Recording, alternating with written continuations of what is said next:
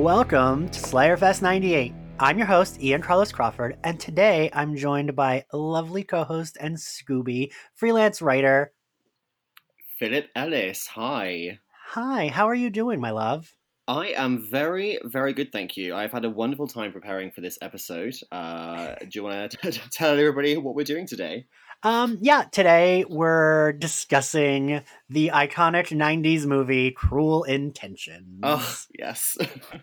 And rewatching this was a delight. I wanted to screen cap and gif everything Sarah Michelle Gellar said.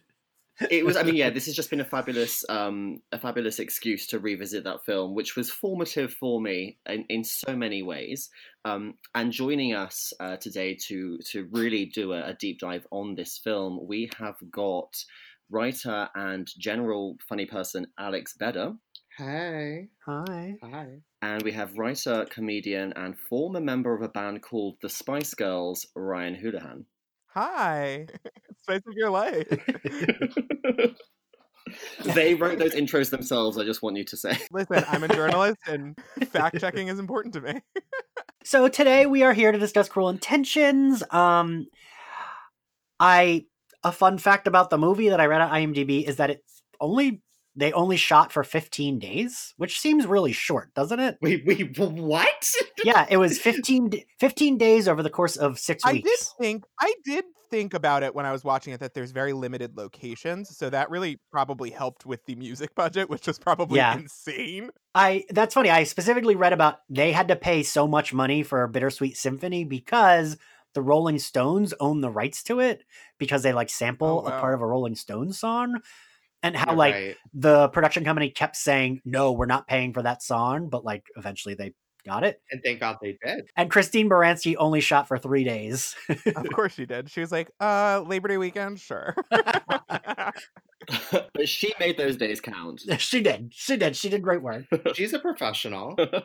So the movie opens with Ryan Felipe and Susie Kurtz kind of out acting each other in the scene, and I love it. I feel like a lot of the scenes in the movie are like this. I don't know. What'd you all think? I mean, I'm not going to stand for this Tara Reid erasure. Her best role. All 20 seconds of it. What do you think, Mom? Nudie pics, Mom. What do you think? Cut your psychobabble bullshit, Mom. That's maybe one of my favorite lines in this film. Cut your psychobabble bullshit, Mom. She might be the only person in the film actually just playing herself. Was this around the same time that the American Pie movies were huge? And they were like, can we get someone from those films just for a 5-minute shoot? I think it might have been right before them. I don't remember her being famous when this came out. Let's see. American Pie was July of 99, and Cruel Intentions was... Oh my God, if it ever works. March. So I guess she wouldn't have been famous her first yet. Movie, right? Yeah, it might have been. Which actually, was this before The Big Lebowski? Oh no, you're right. Oh yeah, but she wasn't really famous. Right? She was Big Lebowski came out in '98, but she was so bit in that yeah. I mean, the casting for this movie. So this movie gave us Tara Reid. Yeah, it gave us Tara Reid, Selma Blair, Reese Witherspoon. The breakout performances in this film. The implications. I truly feel like just you saying that, Sarah Michelle Gellar got a nosebleed somewhere. Well, she was already a star at that point. That was the whole point, right? She was playing against type. She was America's sweetheart, and she was playing the bad girl, which is just we'll get into how much I have love for that. So also, the one thing that really doesn't hold up is that Sebastian isn't just oh, he's this woman. He's he should go to jail for what he did to Tara Reid, right? Yeah. He's like a college swim team, arrest him level. I did put that on my note in my notes. I was like, what he did is illegal now. Yes, he could go to prison. That's technically revenge porn, and it's just there were a few moments in the film where the dodgy politics of the time, or they're trying to push the envelope with certain things, and it just comes across as oh no, you are all Oh, it was playfully evil at the time, and looking back in 2019, you're like, oh baby, no. Yeah, it's oh no, they were villains. I kept thinking, I was oh wow, this movie would never be made today. I cannot see a major film studio releasing this kind of film. Especially when half of it half of it revolves around Ryan Philippe basically like seducing / molesting a girl who clearly has learning difficulties. Like Cecile has diminished capacity. If you watch that film now, she is. They've written her to be childish and naive, but no, I think she's just like. Two things. One, I did say halfway through the movie, is this the Tinsley Mortimer origin story? Because Cecile reminds me of Tinsley Mortimer so much. And two, I think I would love to have been in the room for the pitch of this movie, because for the 90s, I mean, it's a movie with a bet. It's a movie based on like literature. It's a movie starring a bunch of people who appeared in other like WB or like iconic teen roles, all like put together with edgy like MTV soundtrack. And then they were like, and you know what? Let's throw a little of The Craft in there for style reasons. And you know that that's how it got pitched. But the fact that what came out of it is so much more than the sum of its parts, and also in some ways so much less politically, is incredible. That's really accurate. Was this like the peak era, I'm curious, of like the teen films based on like classic literature? So yeah, it was. I think Clueless was 95. I think 10 Things I Hate About You was 98 or 99. And then we had like Get Over It, which was like early noughties. And then there was the Freddie Prinze Jr. one. What was that? She's All That. She's All That. Yeah. Wait, what was Get Over It? That was the one. It was Kristen. Oh God, what's her name? Kirsten Dunst Kirsten Dunst. Yeah. And it was Sisqo's in that, right? Yes, and it was based on Midsummer Night's Dream. Oh, I didn't know that. I had never seen that one. It's one of the lesser known ones, just because it's like one of the lesser known like teen films of that period. Right. What was the one? Oh, that was based on Othello? Yes, with Mekhi Phifer. Yeah. Oh, yeah. Yeah. Which I at one point had on a UMD disc and watched on my PSP. That's a lot of words that a lot of people just won't understand listening to this. You're dating yourself. Sorry, I'm outing myself as not really 28, but it's fine. That's like every time I have a guest on and they're like, well, I started watching Buffy and I was 5, and I'm like, you're what? Like, get off of this. Yeah, like you're gone. What I'm saying was like we're at the peak of this moment, and then this opening scene is interesting to me because having Susie Kurtz be in it like so briefly, it's like a cameo, but then looking into it, I was like, oh yeah, she was in Dangerous Liaisons in like 1988. Oh, that makes sense. So she's like this like kind of winking actually cameo that kind of connects Cruel Intentions back to its like original source material. Well, you know, Glenn Close definitely got like a "You've Got Mail" notification. It was like, no, I've got a Buffy movie to do. Can you imagine how like could the gays stand it if Glenn Close had been in this film? No. It would be too much. It would be just too much. Yeah. She was already. This was probably the period where she was like performing at the height of camp when she was in like 101 Dalmatians. Yeah. Well, the height of camp was truly 102 Dalmatians. Oh my god! I forgot there was a sequel. So Susie Kurtz, is pounding on the glass, calling Sebastian a little shit, and it's perfect. Oh, and that smile that he gives her, that devilish smile, that shit-eating grin. Yeah. I mean, when she writes down "charge for book" with a money sign, amazing. There are so many great little details like that scattered in the film that you only really do appreciate when you're kind of revisiting it. Yeah, the script is perfect. Yeah, and I didn't put this into my notes, but I read somewhere that he wrote the script like in 10 days. That tracks. Like the guy who wrote the script, which is insane. That's like, didn't Lady Gaga write Bad Romance in an hour? Fair. I appreciate that at least she's kind of an asshole too, so it's like, but I mean, what he does is still like fucking terrible. I feel like that's the parts where this movie maybe falls a little flat rewatching it in 2019, where it's like, but am I supposed to feel bad for him? Like, because I don't. I mean, my immediate reaction was like, she did nothing to him. Like, overcharging, you're in a Manhattan psychologist. Yeah. Like, I don't know what you expected. And also, the more the film goes on, you're like, the more you think, no, he really should be in therapy, and not just like as a grift. Like, boy needs help. Oh, for sure. Sebastian, like he should be paying that money. Sebastian walked so Chuck Bass could run. And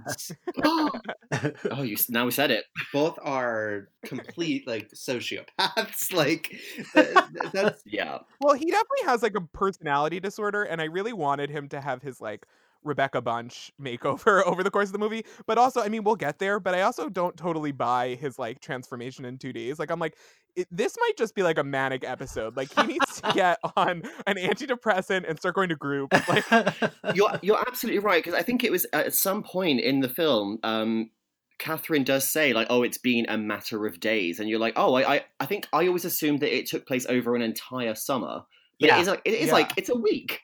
Yeah. They're like about to start school, and in 2 days he decides, "Oh, I shouldn't be such an asshole." He's like, my frontal lobe works. I feel for people. So after that opening, then we get Selma Blair, Christine Baranski, and Sarah Michelle Gellar all in a scene together doing the absolute most, and it is 100% gay rights. And we're going to do a live reading of that scene because why the fuck not? Yeah. Upon the request of Ryan, I will be playing Cecile. Perfect. When it's right, it's right. Philip will be playing Sebastian. I'm Catherine, and Alex is Mrs. Caldwell. Alex, would you like to start us off? Sure. I can't tell you how happy we are that Cecile is going to be attending Oakwood with you this fall. You've always been an inspiration to Beau and I on raising her. We just hope she can rise to the high standards which you've set for her. I'll do my best. Catherine is a straight-A student at Oakwood, as well as being president of the French club. Listen to whatever she has to say and you'll go far. You're too kind. How do you do it? I mean, with all the peer pressuring that goes on in high school, where do you get your strength? I know this sounds corny, but whenever I feel temptations of peer pressure, I turn to God, and he helps me through the problem. Call me an anachronism, but it works. That's beautiful. What are the boys like? Cecile, is that the best you can do? You must forgive her, Catherine. She's never been in a co-educational atmosphere before. Oh, don't worry, it's totally understandable. Most of the boys that matriculate at Oakwood are very upstanding gentlemen. However, there are the occasional bad apples. Like your stepbrother, Sebastian. I can't believe they didn't expel him after what he did to the school nurse. I hear she's recovering quite well. Nice to see you again, Mrs. Caldwell. You remember my daughter, Cecile? My, what an adorable shirt you're wearing. My father took me on a trip to Australia. How are things down under? Blossoming, I hope. Cecile's attending Oakwood in the fall. Outstanding. What year are you in? I'm what you would call a fifth-year senior. But I thought high school is only 4 years. It is, unless you're a fuck-up like myself. I think we'll be going now. Thanks for all your help. I'll call you later and we'll get together to plan your curriculum. Thanks. Nice meeting you. Ciao. Cecile, let's go. Now. Do you care to tell me what Mrs. White Trash and her stupid daughter are doing in my house? I'm just taking the poor girl under my wing. The parental unit's called while you were out. Lovely. How is your gold-digging whore of a mother enjoying Bali? Zipping through my inheritance per usual? Hopefully, though she suspects that your decrepit alcoholic father is diddling the maid. What's going on with you today? Therapy not going well? It was fine. I'm sick of sleeping with these insipid Manhattan debutantes. Nothing shocks them anymore. I'm beginning to feel like I'm losing my touch. Oh, poor baby. Well, you can relax. I have a mission for you. What? A plus all around. Scene. I love that your Christine Baranski is 100% accurate, but also a little Samantha from Sex and Oh my the City. I was thinking thinking that. Lady Bracknell.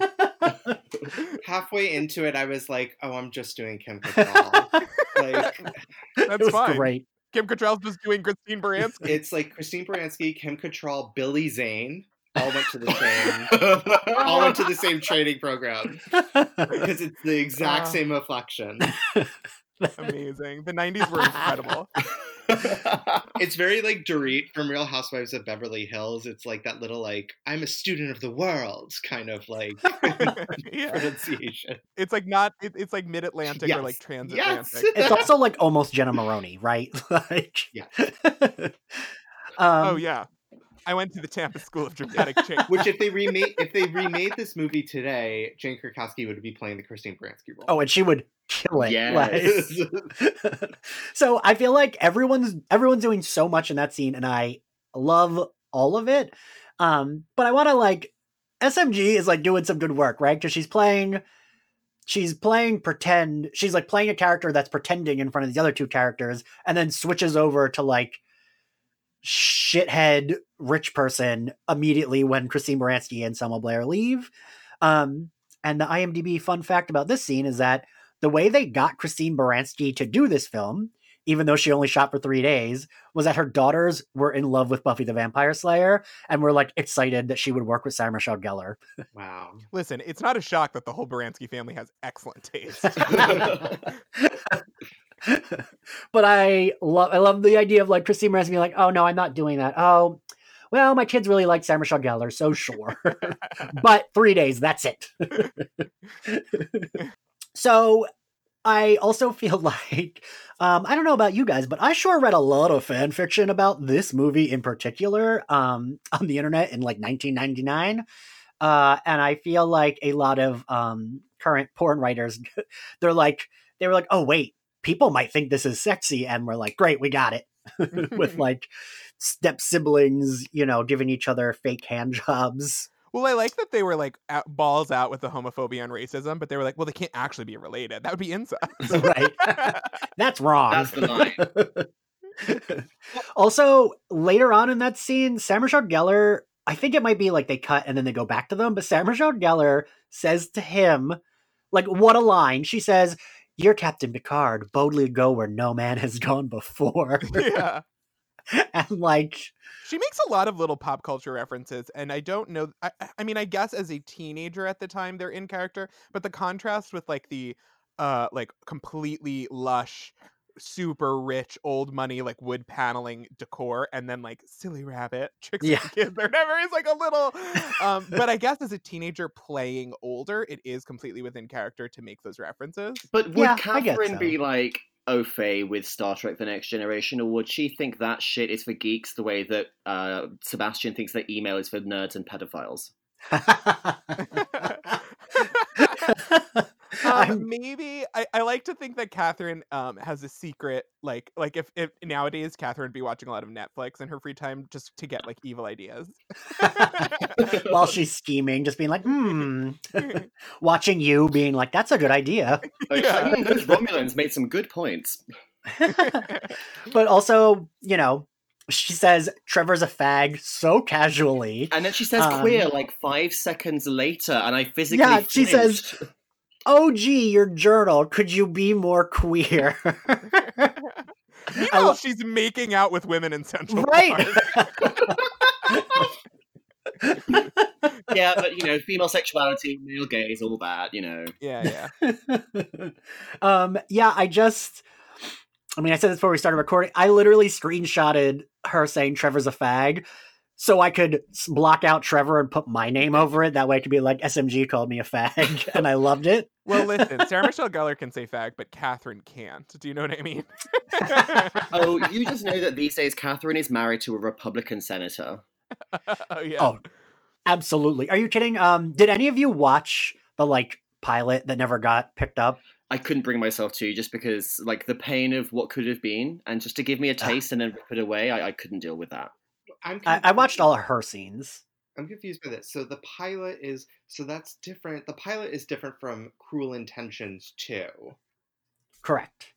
Which there was also pilot supposed to be a TV pilot. Right. They did a pilot, I think like a year or two ago, that like Sarah Michelle Gellar's in, where she plays Catherine like now at the age that she is now. And Ryan Philippe. Yeah. Oh my god, I did not know about this.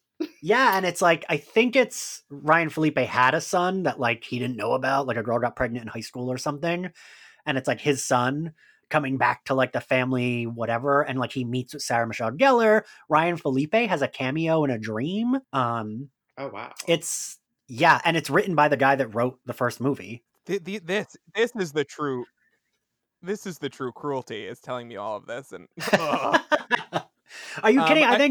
I think Sarah Michelle Gellar was probably so excited that she was asking to revisit something that wasn't Buffy. She was like, yes, absolutely, I will do it. I mean, I will pause for a second and say that maybe Catherine's a Republican when it comes to the voting booth, but she totally strikes me as like a neo-lib who like says all the right things on Twitter, but secretly Yes. is like super transphobic and like homophobic and racist. Like, we'll go to the gay bar and do coke in the bathroom with a bunch of fags, but like, then totally. later we'll vote against them. Yeah. Yeah. So she's a real housewife. Yes. Oh my like, god. You know, Bethany Frankel or sorry, that's a cocaine joke. Anyway. Sorry, that's a cocaine joke. Jesus Christ. Also, her in that outfit is absolutely iconic, right? The like, I don't even know what's going on. So it's like a corset, and then there's like the bra top, or maybe it's attached to the corset. I couldn't quite tell. But it's very like of the time where it's like, here's just some lingerie as an actual outfit. Yes. Yeah, I feel like the costume designer was like, what if you had to go to a business meeting, but like maybe you would fuck during it? Yeah. I did get real like Madonna vibes from it, especially like the minute that Mrs. Caldwell and Cecily leave, she unbuttons the blazer and shows the bustier underneath, and like that's where she gets the cocaine out. Yeah. And it's like, oh, you know, business is over, now it's time to party. And it's just like, this is like, she's, you know, it's like she's taking her panties off. She's like, oh, finally I can see. I don't know if it was the same for y'all, but like I had the experience, like this was like a very formative film for me in like many ways, and like rewatching it recently was quite the trip, because I was like, oh wow, why did anyone allow this to be formative? But the interesting thing is like fashion wise, it was okay. When I was in college and like going out to bars like in Manhattan, like I would sometimes like, if it was like a party with like a look kind of thing, if it was like a look party, like I would usually dress like Catherine. Like I would wear like a blazer. I had a crucifix, like, and it used to be like like kind of like a club look for me. Like there, and then rewatching this film, I was like, oh my god. Even though I think my style has maybe like, you know, moved a little bit more towards like the Reese Witherspoon end of the spectrum here. Like, there's so many looks in this film that I was like, oh my god, yes. Like I remember this. I remember like being obsessed with how. I think we're going to talk about looks later, right? Specifically. Yeah. Please welcome to the stage, Catherine Mortel. I had some thoughts about like the looks in the film, just like and costuming as storytelling as well. The way like you've got like Reese Witherspoon, she's introduced wearing white because of course, and then what I loved is throughout the movie, Sarah Michelle Gellar is dressed as this very adult, very vampy, you know, Manhattan sophisticate. And then the ending of the movie where she gets her dressing down, she's dressed like a little girl in that very infantilizing schoolgirl outfit. And I just love that they were like, they kind of, they show and tell you with what everyone's wearing in sort of as the plot progresses. Oh, this was also one of the notable appearances on film of a turtleneck, in which we all got convinced that we would look good in turtlenecks, and like ends up only like beautiful, stunning people can pull off a turtleneck. I definitely bought one. I am wearing a turtleneck right now. Well, I just called you beautiful and stunning. I bought one and like put it on and quickly realized this isn't the look for me. You need like a chin. But also, I mean, looking back at it, like Ryan Phillippe, I mean, he's a beautiful like actor in this film, and you know we'll get to the pool scene later. But what kind of teenager walks around wearing a suit and those like little glasses? He looks like such a fucking nerd. He looks like he's like Angel, if Angel like was also like going to business meetings, because he has like when he's hit by that cab at the end, I realized he was wearing like a long flowy black jacket. Oh yeah, it was like a real sort of Spike Angel like duster thing. Yeah. I mean, I was saying that this is very much like Twilight for adults before Twilight, and then I was like, but that's 50 Shades of Grey, and then I was like, but this is even more honest, because if 50 Shades of Grey was honest, there'd be so much cocaine. But it's extremely Twilight. Like he's super pale, and he's like spying at her from like his cloakroom with Catherine, and Annette is like in the park and all white, like I just love the sunlight, and he's like, and then they like fuck, and it's like she's like crying, and he's like I've lived so many lives and so many young girls. Like oh, it's very Twilight. Yeah, he never really like even when he's owning up later on, he's never like, oh by the way, I was just like a total predator. Like I should probably be in prison. Yeah. Yeah. Well, then I wanted to move on to Selma Blair's scene with Ronald. Dr. King is my favorite. Yes. There's like Philip and I were talking about this before we got started, but like there are so many good lines in this movie. Like everything I was like, oh, this line, like everyone's. I feel like they're all pretty self-aware of what movie they're in, don't you? I feel like everyone's like very much like vamping it up. Like they know it's like yeah. I don't think anyone really thought they knew the kind of film that they were making. Yeah. And I feel like they're all just like having fun with it. I actually really liked Joshua Jackson as Sebastian's like gay friend. Blaine. Oh yeah. I thought I was like I remember back then being like, oh, his character's like a little too like it's like a stereotype. But like now I'm like, yes. Which it absolutely is. I mean, but some stereotypes are true. For sure. What I loved about what I think redeems the character for me is when he goes along with Sebastian's scheme to blackmail this football player into buttering up a net. Because he sort of implies that this is the one that's been bad-mouthing him. And then he's like, oh, actually, no, now come to think of it, it might not have been him. And he's just this, like, glorious agent of chaos. Like, he just wanted that Daniel Meade dick. Yeah. He didn't give a shit either way. He was just down. He was just there for the drama. And that is a stereotype that is true. Well, I mean, I'm sitting there and I'm like, okay, so it's this, like, kid in New York City with a pile of weed who's lightened his hair and is filing his nails and doing whatever to get that dick. And I was like, who does this remind me of? Everyone listening, Ryan has bleach blonde hair. Yeah, really a beautiful moment. I will say, when that scene came up, when like he is fucking the football player or whatever, I was like, oh wait, this is bookended by the Ryan Felipe ass scene, and I definitely jerked off to this 10-minute stretch so many times with like a library rented DVD. Ryan. Well, while we're oversharing, I feel seen. While we're oversharing, I specifically remember reading very sexy fan fiction based on this scene, where it's like, oh, to get Blaine to go along with his plan, Sebastian has to like have sex with him. And oh boy, and I remember that hearing that there was a deleted scene where that's like implied that it happens, because like also that fits with Sebastian, right? He would totally do that. Like be like, yeah, sure. Oh, yeah. Like, you want me to stick my dick in you? I will. Fine. Let's do this. In the non-existent 2019 reboot of this that I'm writing in my head, he is absolutely bisexual. Yeah, like absolutely. Yeah. Then we get the very iconic scene in Central Park.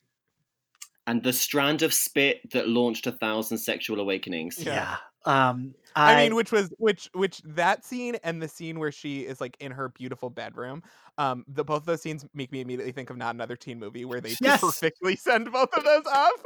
Oh god! When it's like, ooh, but you're my sister, and she's like, only by blood. Yeah. And she's like, I wanna fuck my brother. Mia Kirshner is so good playing that twisted. And have you ever eaten pussy before? Like, that is so good. And they've got like globs of spit. Yeah. But yeah, that's what this makes me think of. IMDb fun fact: Entertainment Weekly ranked this number 32 on their 50 sexiest. The kissing scene is number 2 of 50 sexiest movie moments ever in 2008. I just remember that year, and I'm dating myself now, but that I remember very clearly that winning the MTV Movie Awards Best Kiss. Oh yeah, and then Selma and Sarah had like a little peck on stage as they accepted it, and it was just like, I was like, at the allies. Well, listen, Madonna's got to get her ideas from somewhere. Are you saying that Madonna got her whole Catholic imagery and blazers from Catherine? No, I'm saying that Madonna saw that, said, similar. Who could I get to kiss me on stage at an MTV Awards show? Some like young thing who I'll turn out into some kind of sex monster. Who could I get in a Catholic schoolgirl costume to kiss on stage? Oh my god, the conspiracy theory writes itself. Also, talking of that, like the spittle and the IMDb trivia, it said that I actually read this on a couple places that happened by accident, and then the director thought that looked really good, so he made them redo it with more spit. He was like, I'm gonna wave some chicken under your nose. Do the scene again moments after. Honestly, the more I've rewatched this film and the more I hear about it today, I'm like, oh God. Oh no. Yeah. This is the thing, watching it as a grown-up, I'm like, there is actually everything that I thought was sexy about this when I was 13 is really not. It's kind of either gross, or there's some consent issues, or it's just really racist. There's apart from basically the Ryan Philippe butt, everything else is problematic AF. But like Ryan said earlier, but then they weirdly draw attention to it. The movie knows that those problems are there even back then, which is so weird. Yeah, that's the weird thing, is that they actually are, in the plot itself is not super homophobic. The plot itself is actually fairly inclusive because it has a bunch of different queer elements that aren't they're definitely shamed, and he manipulates him by being as blackmail coming out stuff. Right. But there is a sense of they're using them as queerness as a mechanic without prejudice against it. But then they use the racism, but they very explicitly make the racism look bad. And then they have a giant moment of the black man is gone, where they're like, okay, so we fixed the fact that we're definitely going to come off as racist, but then they don't feel the need to do that with the homophobia. In fact, they double down on it. It's just very weird what they apologize for in the movie and don't. Yeah. It's a bit Catherine has this mute Vietnamese servant who just follows her around. Yeah. And she breaks shit and then blames her, which I've never noticed that a bit before, where she just knocks something off the shelf like a cat just to get someone's attention. Yeah. And then she blames her maid.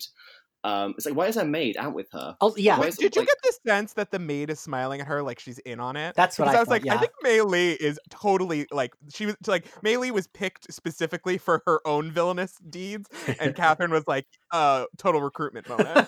Maybe there's a whole other film happening behind the scenes where it's The Favorite, but with Catherine and the Help. Oh yeah. Okay, so what I'm thinking is for the 2019 reboot, we do a cinematic universe. Everyone in this universe is fucking and evil. And Sebastian and Catherine are blood related. We could call it Gossip Girl.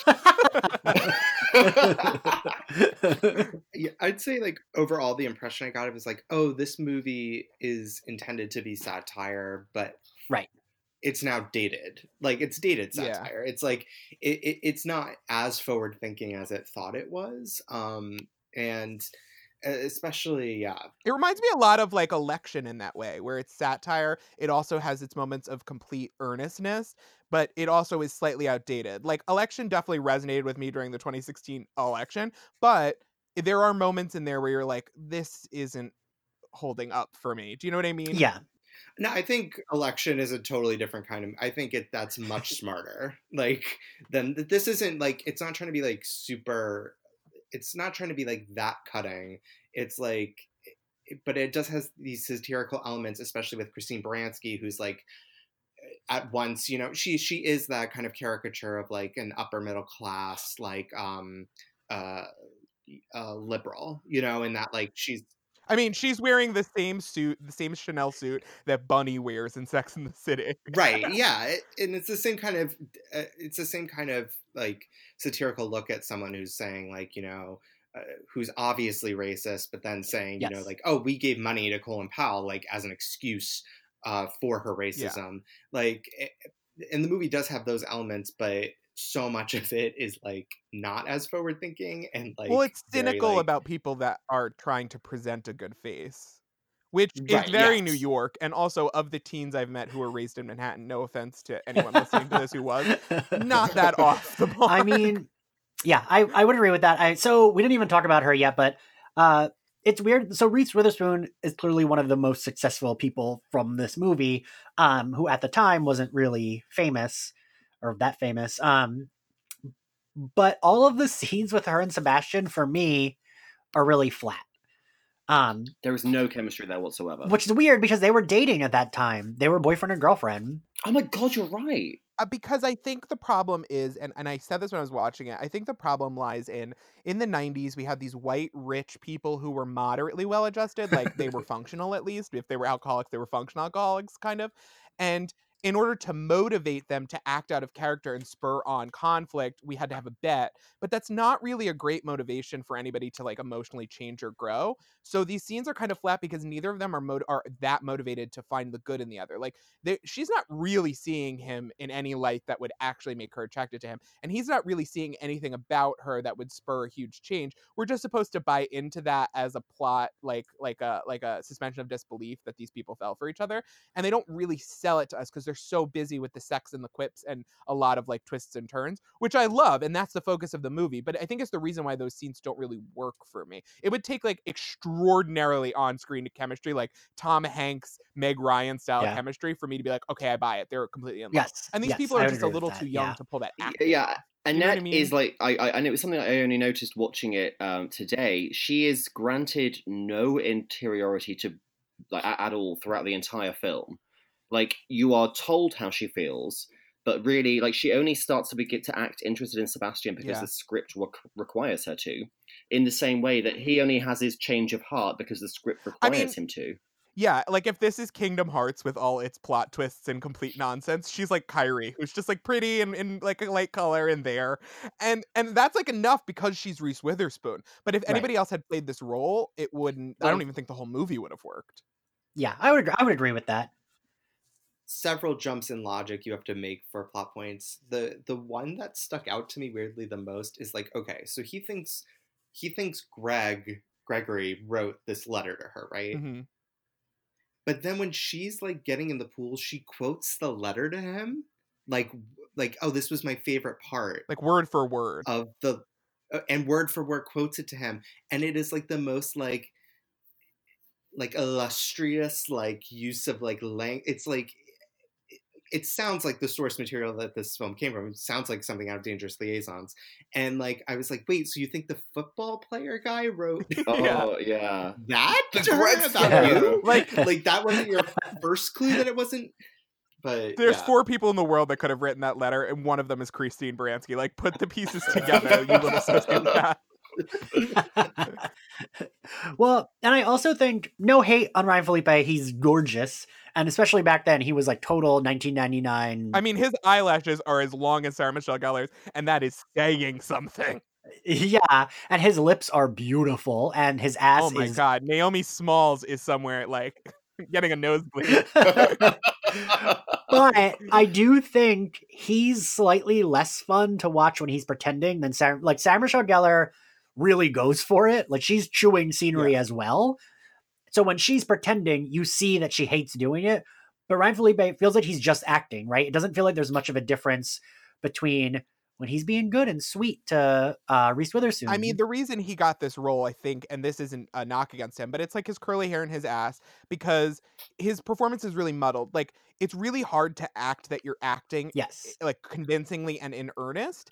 And I feel like that speaks to what a good actress Sarah Michelle Gellar is. And it's not really a knock against him. It's just like to compare the two is really not fair to him. But also, Catherine is just a much more interesting character to watch and for an actor to play, I think, than Sebastian. I think that the layers with her are real, whereas with him, it's just like, oh, the plot requires me to do this, so I'm going to do it. Right. Because her redeeming moments, the moments where you see that she might actually be hurting by what she's doing, but like the cocaine is driving her forward. Like, there's a couple moments in the plot. You just get a taste of it, but it's so much more convincing than like the overwrought, like backbending explaining to the audience that they have to do for his character, where they're just like, oh, he's conflicted, now he's running here, now he's there, now he's crying in his room alone. It's just a little too much. Like, if they had gone for a subtler touch, I think it would have been easier for him and also sold it better for us. But this is a film for teenagers. Yes, so what, who cares, right? Like, they're all hot, so fine. Yeah. And was the pairing of them at all like, I assumed it's like tied to I Know What You Did Last Summer? Yeah, the producer of this movie was the producer of What You Did Last Summer. Yeah, and that makes sense because it's like, this like, we're pairing these two kids together again kind of mentality. And like, I could see like some executive being like, well, they worked in that movie, let's I mean, the wink to it is when she pulls out the 17 magazine and Jennifer Love Hewitt is on the cover. Yes. And she's like, I already know how to alleviate menstrual cramps. Thank you. It was probably really hard for them to find a teen magazine that Sarah Michelle Gellar was not on the cover of. That's at the true, time. yeah. Well, so while we're talking about Ryan Felipe, can we talk about how wonderful his ass looks in that scene? Good Lord. Oh my God. That is the moment I became the gay that you see before you today. I remember watching both Power Rangers, and this was age appropriate at the time, the boy that Casper turns into at the end of Casper and being like, something's different. And then I saw that ass and I was like, oh, I know what it is. I wore out my VHS rewinding that like 2-second shot over and over and over again. I don't want to move on from it. Let's come back to the ass for a second. But the best moment is when Reese Witherspoon in her one piece gets up and shows off just very subtly that she has an even more perfect ass as she leaves the room. What a flex.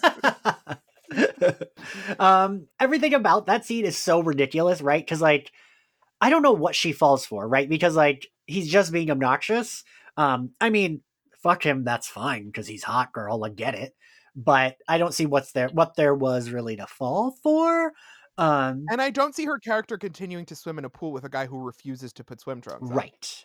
Like how he lures her there, remember, is like he like puts the music on in like her room. Yeah. And like in the pool room, and she like follows the music. And I was like, what?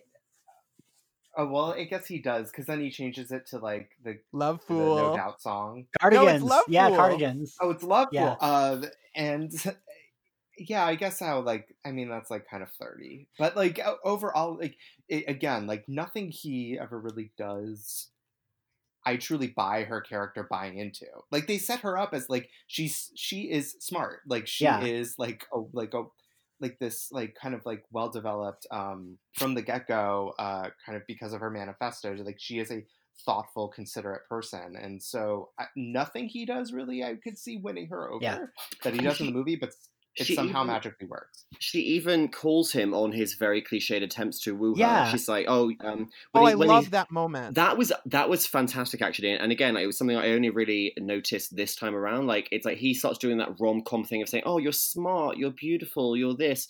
And she's like, listing my qualities is not gonna change how I feel about you.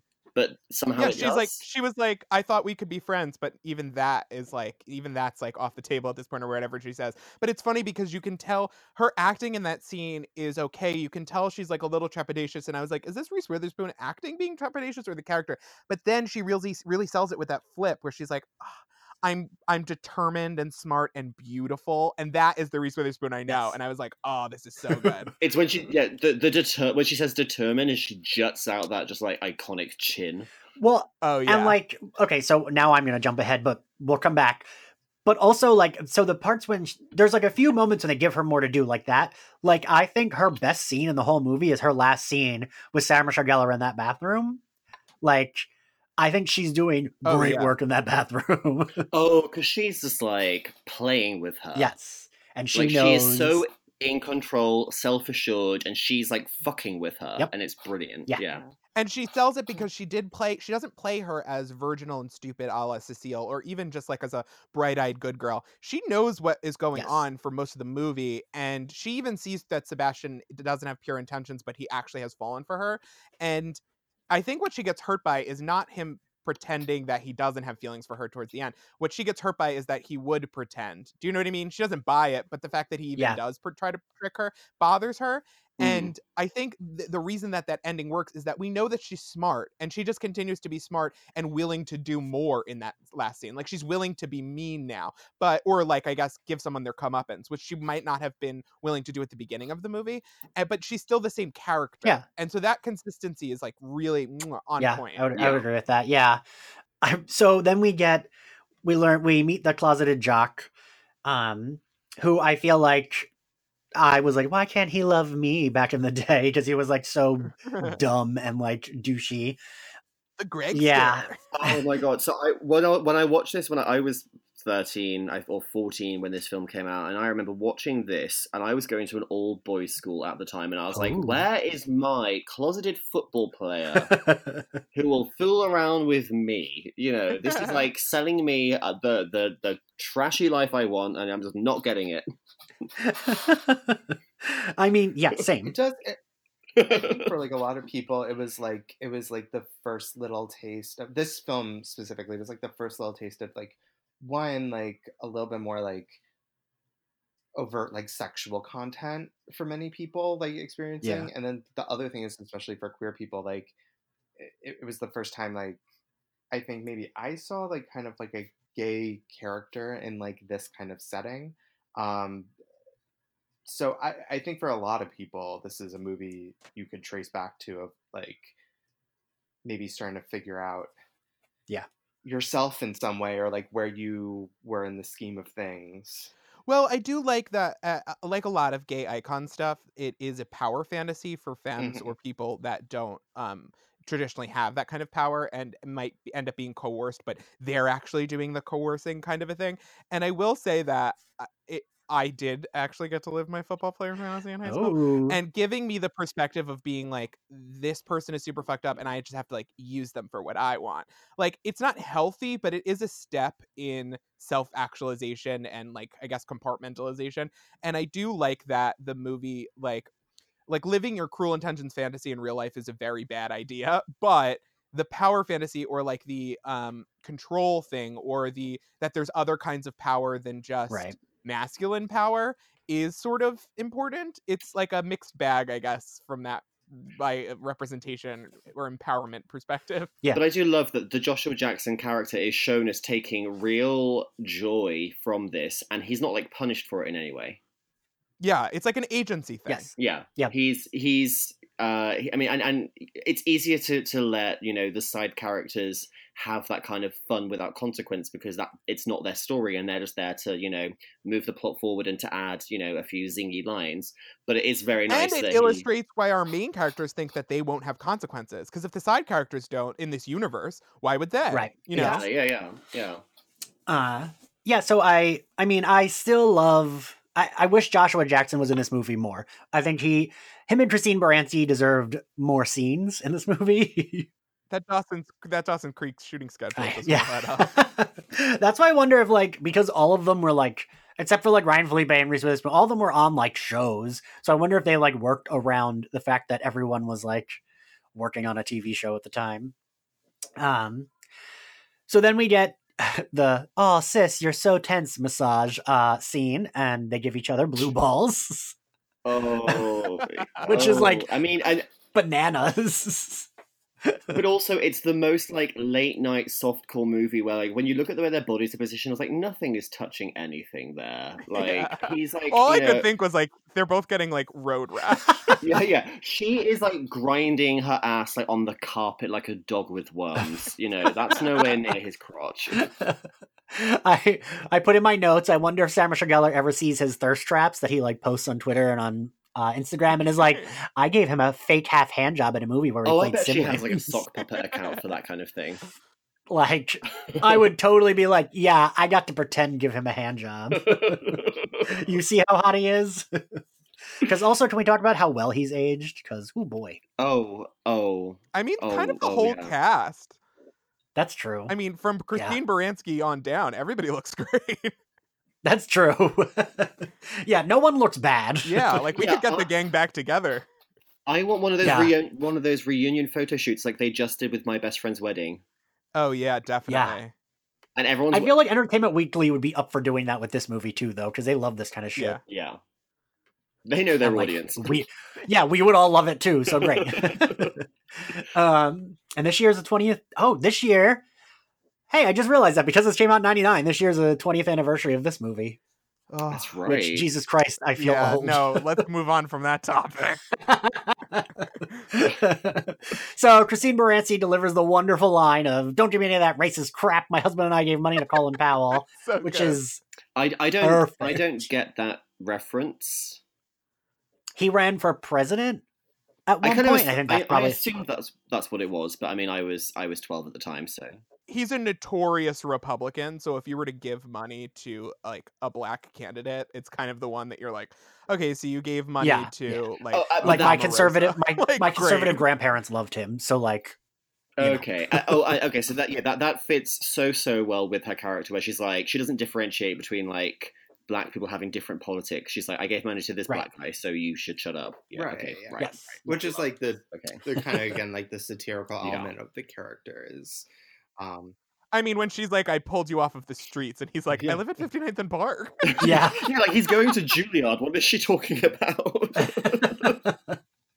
That's why it's like, oh, but the movie's like in on it, but like what is going on? But they're in on it because they have her say this racist shit, and he's like, excuse me, I'm also rich, like I live in a nice area. But yeah, then it does some weird things.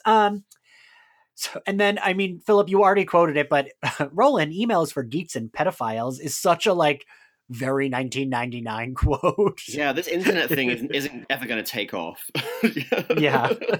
They're all flipping their Motorola StarTACs and dialing like crazy, but God forbid they send an email.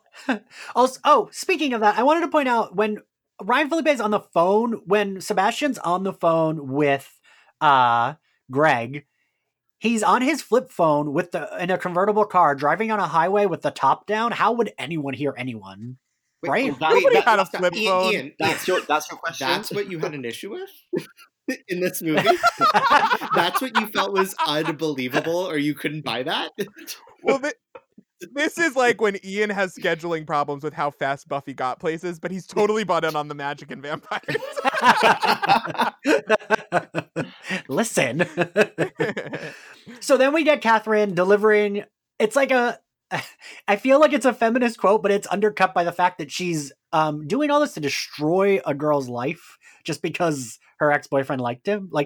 But I wanted to read her little like monologue she gives to Sebastian, where she says, "Eat me, Sebastian. It's all right for you to fuck everyone, but because I'm a girl, it's wrong. Well, let me tell you something. I didn't ask to be a girl. Do you think I relish the fact that I have to act like Mary Sunshine 24/7 so I can be considered a lady? Do you think I take great delight when I hear, Catherine is so wonderful. Catherine's a model child. Catherine is going to make an excellent wife one day. I'm the Marsha fucking Brady of the Upper East Side, and sometimes I want to kill myself. No, I don't enjoy being a part of the weaker sex. For that reason, everyone around me is going to suffer. So there's your psychoanalyst, Dr. Freud. Now are you in or are you out?" I just think that is like so good. And I think that it is a feminist monologue in that this is a woman who has absolutely recognized how unfair the power structure that she lives in is. And so she's just finding any way she can to work it to her own advantage. Yeah, it's hard to judge her because, I mean, also as a teenager with obviously drug addiction problems, her parents are splitting up. Like, what she does is sociopathic and awful, but as someone who's trying to get some agency in the world and stuff, I'm not giving her a pass, but it does make her more of a less dislikable character. Not that I think likability is like the most important thing, but it does add like some adds a empathy layer to her. Also, love the Mary Sunshine call out because that's Christine Baranski's character. Get out. In Chicago. Yeah. Oh my God, really? But I do feel like it's an extra layer, right? Like, so like she's not so one-dimensional as like kind of like this villain in this story. However, I think again this like leans into like the fact that the film, while having this like kind of satirical bend and like kind of like wanting to flip some like kind of like accepted tropes, like very much is also like invested in those tropes and like is not as like forward thinking as it may think it is. But I don't know. I do find that speech always like, and because when I was a kid, like that kind of went over my head, and now it's like I can understand what they were trying to say a lot better. But I don't know. I mean, it's a step up from Sarah Michelle Gellar's history on soap operas in a feminist perspective, because it's not like evil sex woman is evil sex woman, or like very like Dallas, or like, right, like that 80s sort of Susan Lucci thing. It is a step up from that, but we're not quite there yet. Do you know what definitely. I mean? So what I liked about this revisiting it was it sort of takes that like virgin whore binary that is omnipresent and which even like within Buffy they kind of explore that with the Buffy and Faith characters, but it does at least acknowledge that there are shades of grey and nuances in between those two. So like Annette as the virgin who is introduced, she's waiting till marriage and all that, and then she falls in love and she becomes sexually liberated in her own way, and Catherine is exploring pleasure in her own way as well. And it's not just that she's evil and corruptive, although she is, but it's also she's just doing whatever she can to in the system that she's living in. And so it's sort of it's not just saying you could be one or the other. It's sort of acknowledging that like it's fucked up to think of women as solely one or solely the other. Yeah.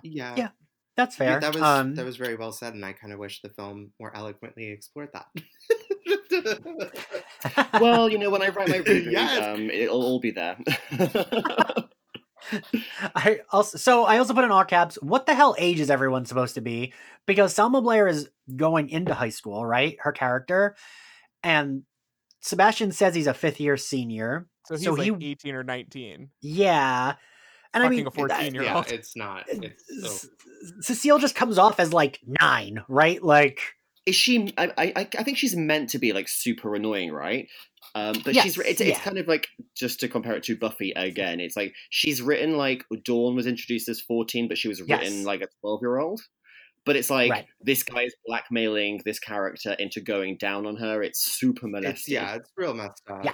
I mean, and it's really weird because we're also in the era of like teenagers are adults. Like, thanks a lot, 90210. Like, teenagers are adults, and adults can play teenagers. Yeah. You don't see Sebastian or Catherine's parents until the funeral at the end. Like, some supervision could have put an end to all of this. Yeah. Fun fact, in the sequel, Mimi Rogers plays the mom. Oh, wow. Oh, of course. The thing about Cecile that's interesting to me is like they like kind of maybe went like a little overboard on like her naivete, but like the reason that they did, I feel like, is because the character from Dangerous Liaison she is based on is supposed to be just introduced to like society. Like she like grew up like in a convent.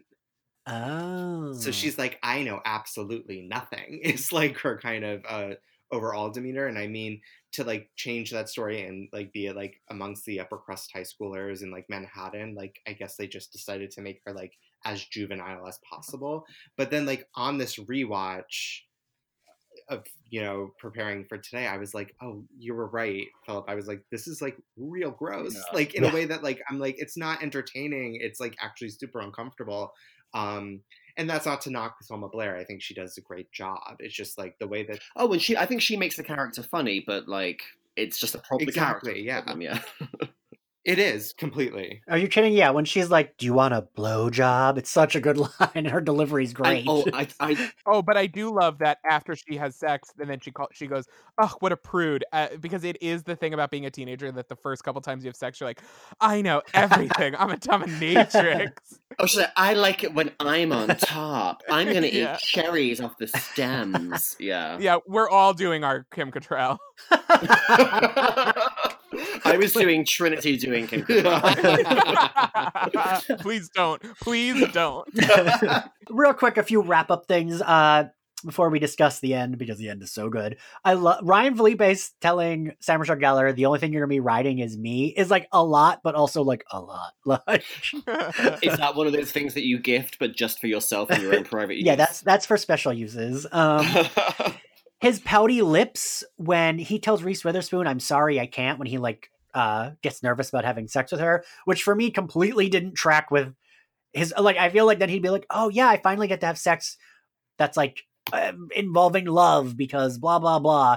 Like, it felt like he should have wanted to do that, but his lips are very pouty and he's looking good. I did find myself tuning out of like the dialogue and just sort of looking at the beautiful Baroque wallpaper in a few of these scenes. Like, they have taken the Dangerous Liaison set and just put like beautiful 90s teenagers into it. Yes. Well, I will say, having been in some Upper East Side apartments, I was like, accurate. Well, is that it gorgeous Prussian blue bedroom that Catherine has?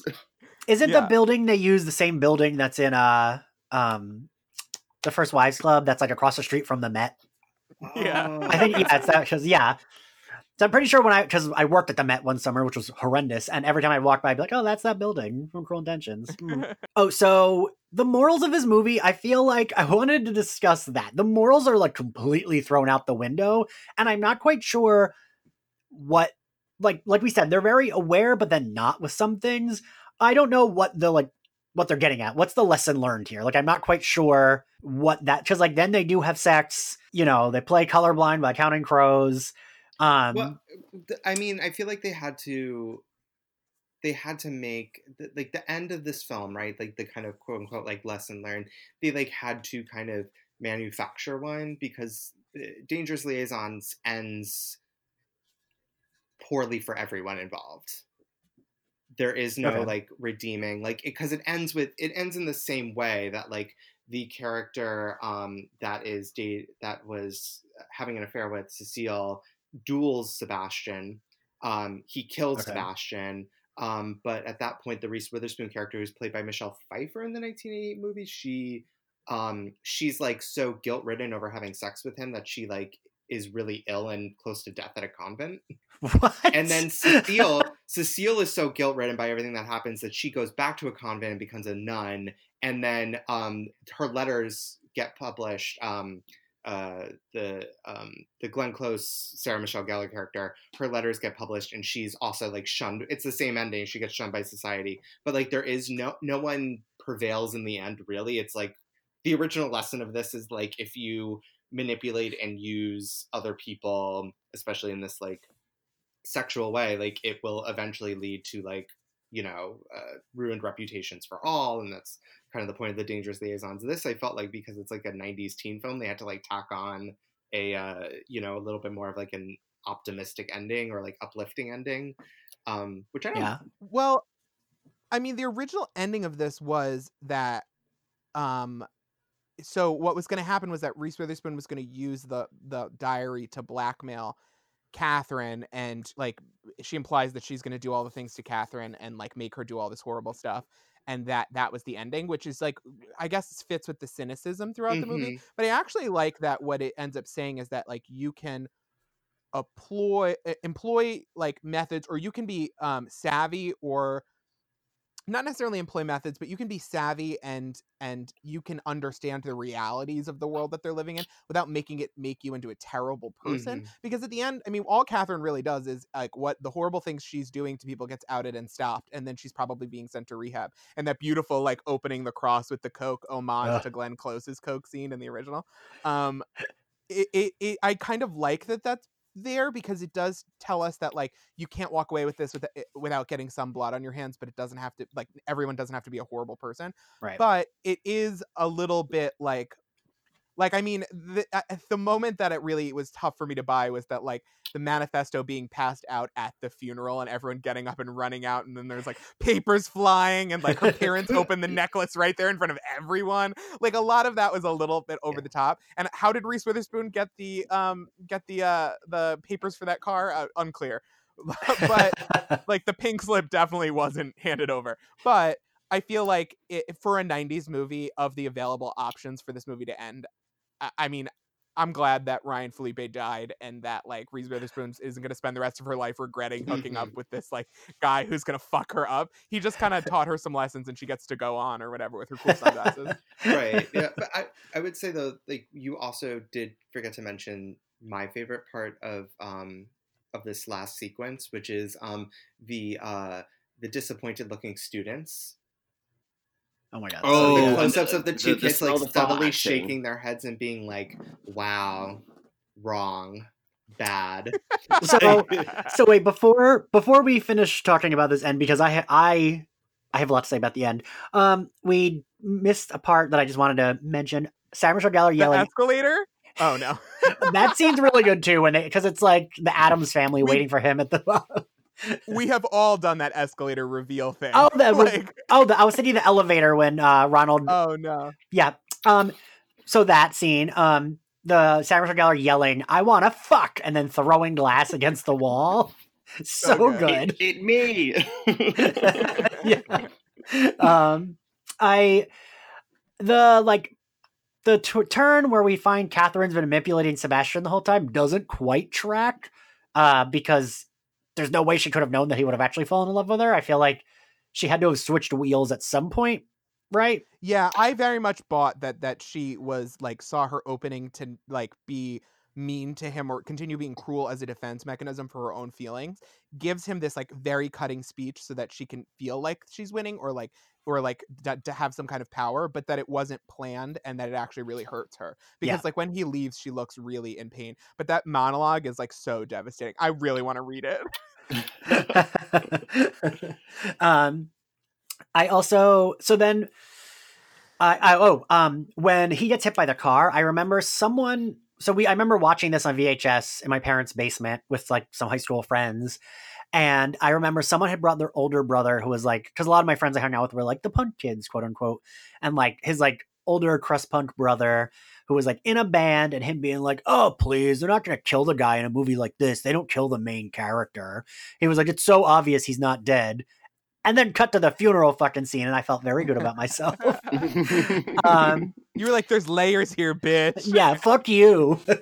Sarah Michelle Gellar can say faggot.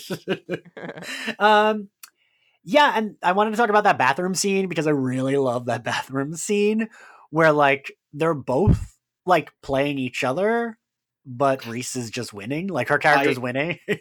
I love that Catherine and Annette don't meet until right at the end of the film. Mm-hmm. Yeah, which you don't like think about. Really important. Yeah. Yeah, because like you don't think about that part of the movie that like Catherine's mostly just like vamping around her bedroom for the movie. She's just there in like in lingerie, drinking champagne and just like throwing glasses at doors, living your best life, Philip. Just like in bed in her pearls and her heels. I mean, really, who needs to be held accountable in this scenario is Mei Lee, who did not call the authorities about this agoraphobic nymphomaniac cokehead.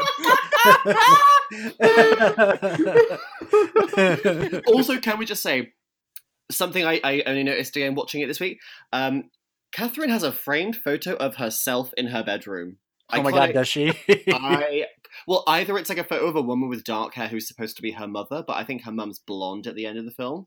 I choose to think that Catherine just has like an 8x10 of herself on her bedside table. I think of the ways that Catherine's character crosses over with Donald Trump, I'll take it. So we get, and then I love a comeuppance. I love a good comeuppance, and genuinely, this ending this and Jawbreaker are my two favorite movie comeuppances. Like, I think it's such a good ending. Like, I don't know that the entire movie holds up, but I think this ending is still fucking perfect. Due to everything, right? The writing, the acting, the Bittersweet Symphony. There's never a moment that I don't think of this ending when I hear that song. So does anyone here watch the glorious train wreck that is Riverdale? Heard of it. Because there is a scene set in a church where somebody says, I really want to sing Bittersweet Symphony from the Cruel Intentions soundtrack. And so there is a whole generation of people who like that's their association with that song, and I'm happy about that. I just, when she's giving this speech and she's like, "What is wrong with you people? Don't you have any respect?" And then walks out, and Selma Blair hands her that notebook and gives her the shittiest smile. It's, I love it. I love it. I love it. I love it. Okay, I mean, that final scene is iconic. I absolutely agree. But who marches into a memorial service to start spreading gossip? Yeah, that's the part pamphlets? that I just can't, people would have waited for it to be over, because at the end of the day, her brother is dead, and I don't think that, I think they would have been like, well, let her finish talking. But also, it's the middle of the school day. Where exactly is Reese Witherspoon driving off to? Yeah, she's going to find her football fuck to apologize. She goes into the bathroom, she fucks with Catherine for a minute, and then she's like, right, I'm off to have a successful movie star career. She just wanted to go for it because the car is so important. The car was part of I like to believe she's just leaving a hair appointment because her hair is so conditioned in that last scene. With the wind in her hair, but also it creates that lovely, and I'm a sucker for like symmetry, and you have the same opening and ending with the car on the highway, and it's so I'll allow it, but I'm just like, I want to know where she's going. I mean, I love it. I like. There's been moments when I've like just watched this ending because I just really like a movie where it's enjoyable, but also it's leading up to like a big finish. I love a big finish. You and Catherine both. Ian, I want to fuck Carlos Crawford. I love that Catherine looks like a little girl and Annette looks like a grown woman at the end, which is the flip of what we get at the top. And I really like the idea that Annette is driving out to Sebastian's aunt's house to just get the rest of the belongings she could steal and sell. Like, she's got the car, the journal, the sunglasses. She's just gonna see what other cashmere sweaters he left around turtlenecks that she could just hawk on the newly founded eBay. Newly founded eBay. The Coke Rosary really does it for me. I don't know why. I'm just like, I love it. Iconic. Yeah, absolutely. And it's just it's Sarah Michelle Gellar and elaborate cross necklaces. It was part of her contract in the 90s, I think. Yeah, it's like Sarah Jessica Parker in shoes. They were like, listen, we're not breaking the brand for you, First Wives Club.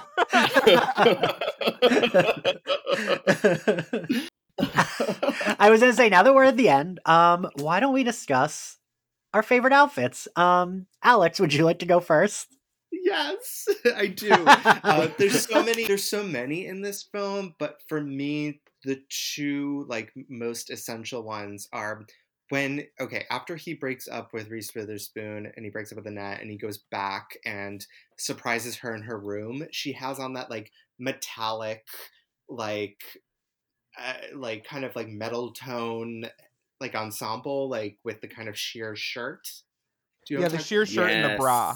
Yes. Okay. That. And then on the other side of the spectrum, when they go for the day to the retirement community to volunteer, and Reese Witherspoon is in the all white outfit, but also her nails perfectly match tonally her outfit. And because when she holds his hand and it's that zoom in on her nails, that was always, to me, I was like, I don't know. I'm a sucker for a monochromatic scheme. Both of those I was living for. No, listen, in the 2019 reboot, Annette wears for the entire run of the film ballet slipper. That's what she's wearing on her nails. Ryan, what were some of your favorite outfits? I love the sheer top with the bra. I love the suit with the corset under it at the beginning. That's amazing. But I think the best outfits for me, shout out to the Red Riding Hood homage, all of that. But the best outfit moment for me are in the park when she's got the sweater over. That's the most iconic. Catherine's in all black in the middle of Central Park, but she has that sweater over it. So she's like, well, I look like a normal human. Beautiful. That and the bunny from Sex and the City Chanel pink suit that Christine Baranski wears, that it just says Upper East Side 90s to me in a way that nothing ever will. And it's so great. It's just great. Philip? It's gonna have to be the outfit from the very first scene that Sarah was wearing, the suit with the lingerie underneath, and just the way that the minute she's not performing anymore, she unbuttons the suit, and lounges back, and it's there's it's an outfit that tells a story, and who doesn't love that? Philip, I love that, because same, the corset really. I love a lot of her looks, but the corset really does it for me. I had that movie poster. I love that this move definitely had the same costume designer as Bedazzled. He just wrote a blank check and said, go to town. Oh my god, you're absolutely right. That is an expanded cinematic universe I want. I had Sarah Michelle Gellar is the devil. I had the movie poster of this on my wall in my bedroom for the longest time, and Sarah Michelle Gellar looks fantastic. In the movie poster, she's wearing the corset with the beige top. I just love it. All right, so favorite moment, Philip? I think it's going to have to be the monologue that Catherine delivers about being the Marsha fucking Brady of the Upper East Side, because it's maybe the smartest. I mean, it's a film full of really smart dialogue and fun zingers, but I think it's the smartest writing in the movie in terms of illuminating who Catherine is and why she is the way she is. So it would be that, or the other scene where she is sort of actually revealing that she's a little bit jealous, and she says, "You love Annette, you don't love me anymore," and you're like, "Oh fuck, does this bitch actually have feelings?" Okay. So I think it's going to be a toss up between those two for me. Okay. Alex. Oh God. I mean, I have to go with kind of like the ending. I just feel like it's so. It is like a specific cultural moment, and I think it's a touchstone for a lot of people our age. I think it is like, you're right, it is synonymous with Bittersweet Symphony.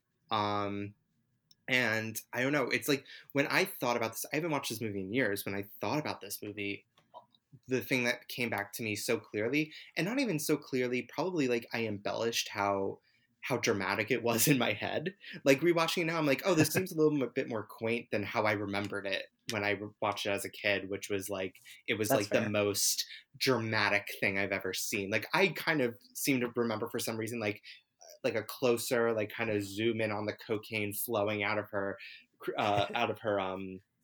necklace, and I kind of remember it in a lot more grandeur than it actually was, just because I think that ending is so iconic.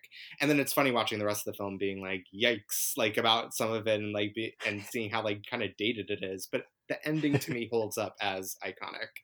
Ryan, what's your favorite moment? I'm going to perform it for you. Great. Yay! Silly rabbit, my triumph isn't over her, it's over you. You were very much in love with her, and you're still in love with her. But it amused me to make you ashamed of it. You gave up on the first person you ever loved because I threatened your reputation. Don't you get it? You're just a toy, Sebastian. A little toy I like to play with. And now you've completely blown it with her, and I think it's the saddest thing I've ever heard. Tastes good. So I have assumed that you've come here to make arrangements, but unfortunately, I don't fuck losers. Amazing. I watched it 1,000 times. So great. Queen of evil. Like, let her tear through Disney princesses. Like, why is Sarah Michelle Gellar not in every single movie ever made? Oh, it's the taste good. Like- That's so you were just saying, Ryan, that the ending is what you remember, and for me, it's it's the taste good. That's the first thing that comes into my head when I think of this movie. See, I always think of the very quietly muttered but very sincerely delivered, "I don't fuck losers," which was like such a dig, and like it's such a power move to put her on like a pedestal above him when they've spent the whole movie like sort of as like twin stars, like Yeah. like a what's it called when two people are more insane together? Filet à deux. Folie à deux. Yeah. And to make it clear that like, no, I'm a complete psychopath and you're just like a lower level bad person. Amazing. I love that. Right. So mine is also the end, because that end just does it for me. I love it. I feel like I always want every end to be everything coming together for someone to really fucking get it. And that like comes out of my love of this movie and Jawbreaker and Harry Potter and the Order of the Phoenix. Like, I love like being built up to like this villain and then they like get it. Or if the villain like completely gets away with it and everyone else fucking gets it. Those are the two endings that I kind of love for everything. Because I never care about a romance plot. So I'm like, great, yeah, let the one die and then she's fine. She drives off in her car all happy. A great end to a romance plot. I mean, let's be real. The heterosexual relationships in this film are the least important components. Yeah, like the incest one is way more interesting. Like the incest one, the relationship between Joshua Jackson and his football player buddy, the relationship between just Christine Baranski in that suit, Susie Kurtz and her book. Oh no, I would go to like her like TED talk that she's like on this conference circuit plugging that Parenting Done Right book when she's like doesn't even want to pick up the phone to her own daughter. All right, so now we'll grade the movie.